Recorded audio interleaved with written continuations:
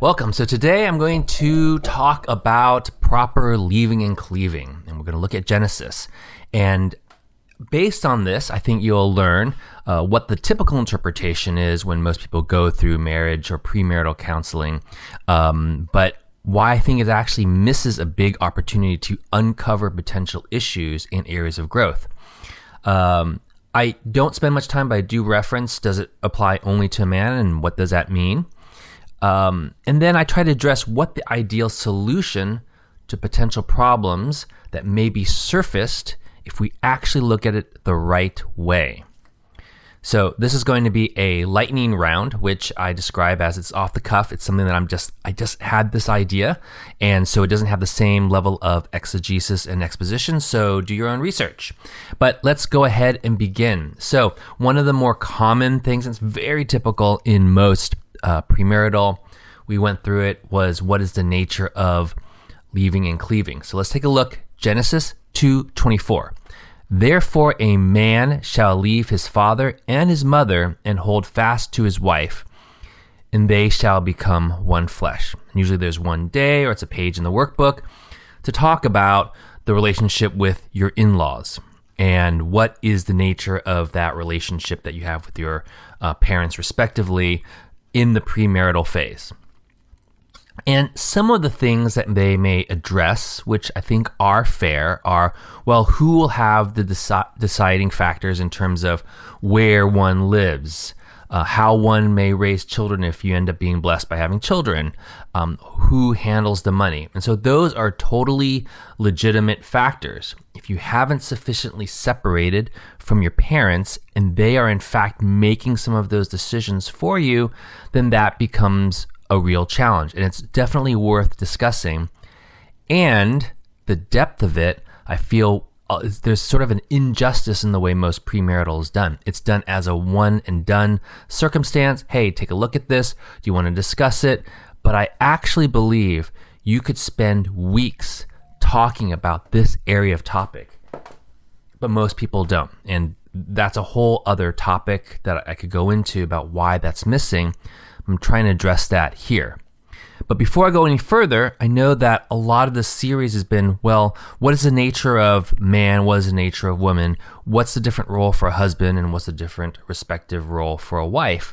And this one only references the man. It doesn't say that the woman is supposed to cleave. And so the question that I would want to raise, just out of continuity and consistency as well, does that mean the wife doesn't need to leave the father and the mother and hold fast to his husband, and they shall become one flesh? So I don't know the full answer.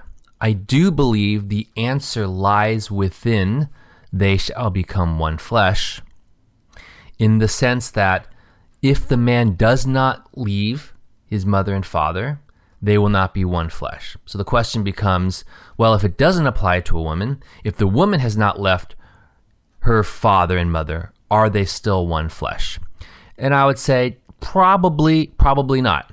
So that's kind of how I'll do the quick and dirty on that. I think there's maybe more discussion if you want, and I don't have the answer to that. So I don't want to get held up on that. I want to look at what is the overlooked problem that doesn't probe more deeply of what a healthy separation actually is. And what are the problems that come from not doing that? And so to ground this, remember, we said the common one is who's making these outside decisions? What's the level of their involvement? I think that's totally fair. And when we went through it, we kind of like talked about it, and it was like, okay, yeah, we make our own independent decisions. They're not going to make the deciding decision. They don't have any governing power over like budget. They're like, I'm not an allowance, or she's not an allowance. But here's something that I think that I realize is not looked into and is probably worth looking at. And it comes from Matthew 15:8. And it is Jesus who is talking to the religious leaders. And he says, he answered them, why do you break the commandment of God for the sake of your tradition?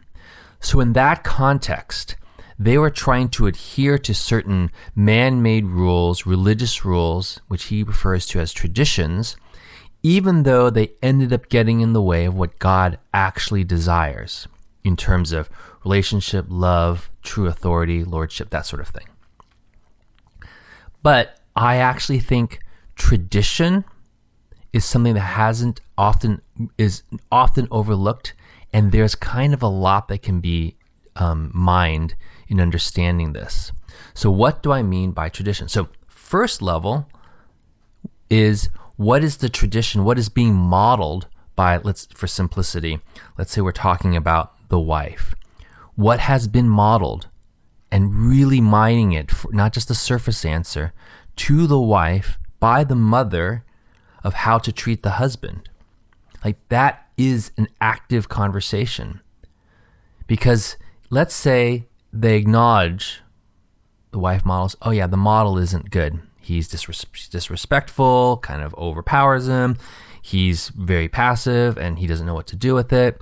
Or they're very conflict, ridden, or they're conflict avoidant, whatever that may be.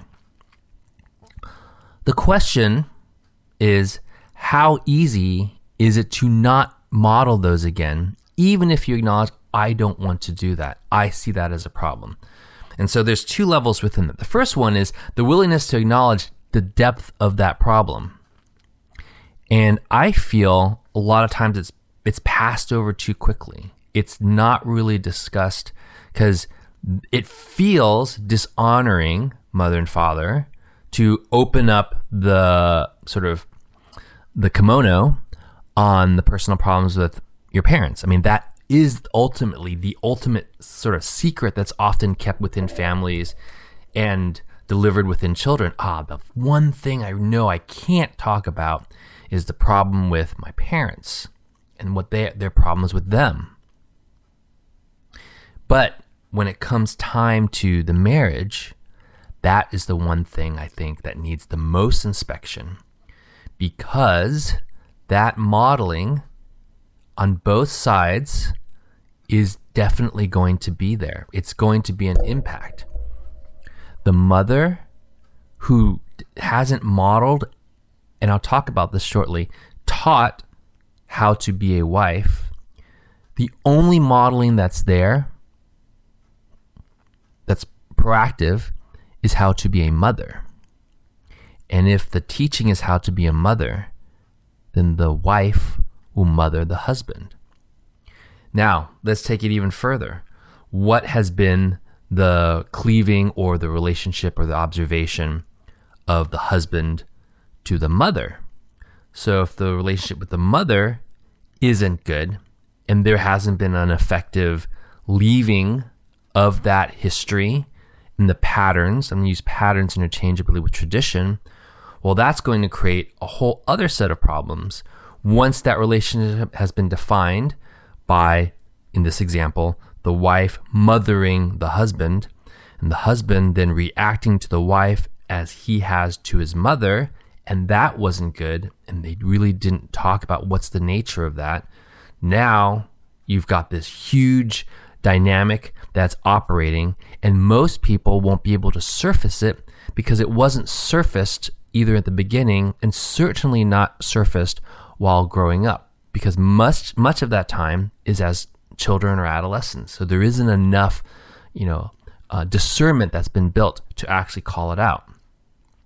This is an often overlooked problem because it's not probed truly deeply. Let's use another example. What are some hidden emotional wounds that are not addressed? A healthy approach is to say, on one side, I have the following wounds because I was missing this, XYZ, or I got too much of this from my parents. If one or both don't disclose that, then those habits and those wounds will come in. And then what's typically going to happen is, let's say the wife is wounded truly by the mother. The mother is controlling, and that controlling feels like it's a deprecation of that self-worth. Then when something comes up, that loss of self-worth will not be assigned back to the mother because it hasn't been discussed. There hasn't been a cleaving. It'll be assigned to the husband. The husband's now to blame for this self-worth and this wounding. Conversely, part of this holding fast, mutually holding fast, is suppose somebody says, this is the wounding that I had from my mother. And if it's not holding fast, the wife hears it and then continues to repeat the wound. That is also not helpful. So it goes both ways. The first is deep and adequate disclosure. This is what really happened. And being honest, I am carrying this because of this relationship with my mother or my father. And then the second one is how should the other person react to that? What are the pitfalls or the areas specifically that the counterparty, so the spouse, needs to be aware of to not go and re-enter that? Because without that, I guarantee there will be a breaking of the commandments of God, and those less to do with purity, but just to sort of how do we love and carry one another's burdens for the sake of tradition. Tradition being the patterns that are passed on from what we've observed and what we've taught from our parents. And so, what is one of the weaknesses and the antidotes at the same time? So this one feels tilted towards the wives. I think it's applicable on both sides because Titus does have the comparable version where somebody else, an older person, is supposed to teach the younger person. So let's take a look. So in Titus 2, 3 to 5, actually we'll just start with Titus 2. And so it is you, speaking to an older man, however, must teach what is appropriate to sound doctrine. Teach the older men to be temperate, worthy, respect, self-controlled, sound in faith, in love, and in endurance. Likewise, teach the older women, etc., etc., etc. Similarly, encourage the young men to be self-controlled. So there is supposed to be some instruction that's supposed to happen from those who are established. I mean, this is the definition of who should be a leader or an elder in the church, meaning the ability to teach older men. So they have the ability and the respect and the counter sort of confidence, and also to be able to teach older women. And so if they can't do that, then there's a problem within the nature of the church, meaning the elders haven't been developed, or the pastors don't have enough bandwidth. This alone is missing a foundation, and it could be the antidote where the parents aren't, providing that guidance. So I don't know what the answer is if you're looking at a church that doesn't do that. And let's take a look at specifically how the older women should do it. They should teach the older women to be reverent in the way to live, not be slanderers, but to teach what is good. Then they can urge the younger women to love their husbands and children, to be self-controlled, pure, busy at home, to be kind, subject to husbands, so that no one will malign the word. So the reason why I pulled that one out is because this one, the first one, seemed to be suggesting, okay, you've got to teach the older men. And I want to spend more time into that. I think I'm kind of losing the thread here. But there is an instruction that comes from the leaders of the church to supplement in the case that the biological father is in fact not able to impart those. And in many families, that is the case. If you're from a family where both sides did provide the instruction and the guidance as described in Titus 2, then that's great. But I believe most are missing that. And so I want to pull back and say, well, if I've identified there's a problem, one of the ways is to seek out, and it may not be through the church. Ideally, it should. It's the reason why I think many things are not sufficient. These short courses, the premarital often are attempts to do that, but I don't know if there's much there. So we're not going to solve the solution here. I think it's better to first surface the problem and to address, are there traditions on both sides that haven't been surfaced that have to do with not properly leaving one's father and mother? And is there a way, as part of that surfacing, that each other knows how to address those underlying issues, wounds, and patterns? I do believe that a lot of that should ideally come from the leadership in the church. We have to acknowledge that that often doesn't. And to that, I don't have an answer for it. But I know that the first step is identify the problems, talk about that, and the problems will at least be on the surface, and then a desire to address those. There are probably multiple ways to do that, including getting content like this, or from books, or from other folks. But I think what's missing, and the key takeaway from this, is have those problems buried deep within the relationship with father and mother been adequately addressed and surfaced. Because if not, then it is in fact breaking the commandments of God for the sake of your tradition. If you have comments, we'd love to hear them. Connect online, or you can record something and it'll be posted right here, and then I may even be able to include it in the next one. Thanks.